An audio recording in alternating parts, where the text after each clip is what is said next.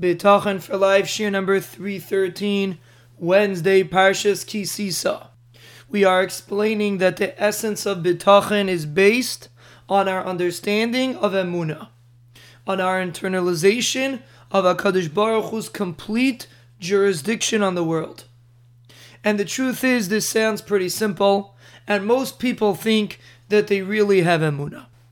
But let's analyze that, and let's see what Emunah really is, what the purpose of the Yom Tov of Pesach is, and how that helps us advance in Bitachon. And especially as we move higher in Mirz Hashem to the higher levels of Bitachon. Right now we are holding on the level of Machsi, which means that HaKadosh Baruch Hu is my shelter, and HaKadosh Baruch Hu is protecting me. But as we move up in Mirz Hashem to the Chayvus Halvavos is 10 levels of Bitachon, and we Mirz Hashem will move further to the next level, which is the level of Teicheles, which means to anticipate, like will Mirz Hashem explain.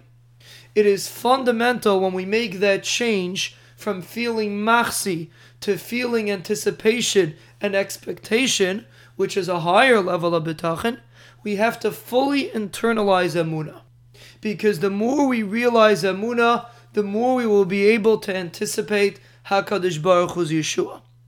And let's explain.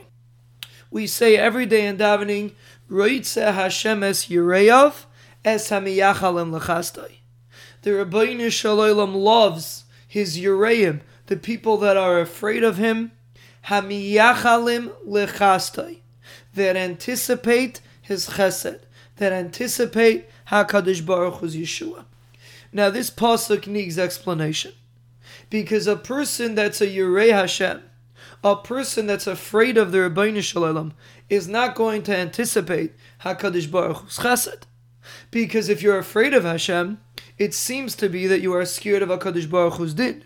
You are acutely aware that HaKadosh Baruch Hu does din, and that's why you're Yirei Hashem. So why are you miyachalim lechastai? Why does a person that's a real Yirei Shamayim anticipate HaKadosh Baruch Hu's chesed? And there's a very important concept over here. A Yirei Shamayim does not mean someone that is scared of HaKadosh Baruch Hu.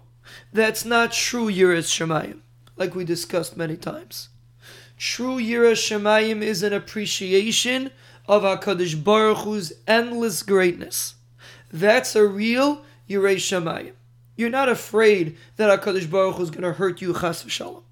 A Yirei Shamayim is someone that has true emunah, someone that understands that HaKadosh Baruch Hu's greatness surpasses anything that we can imagine.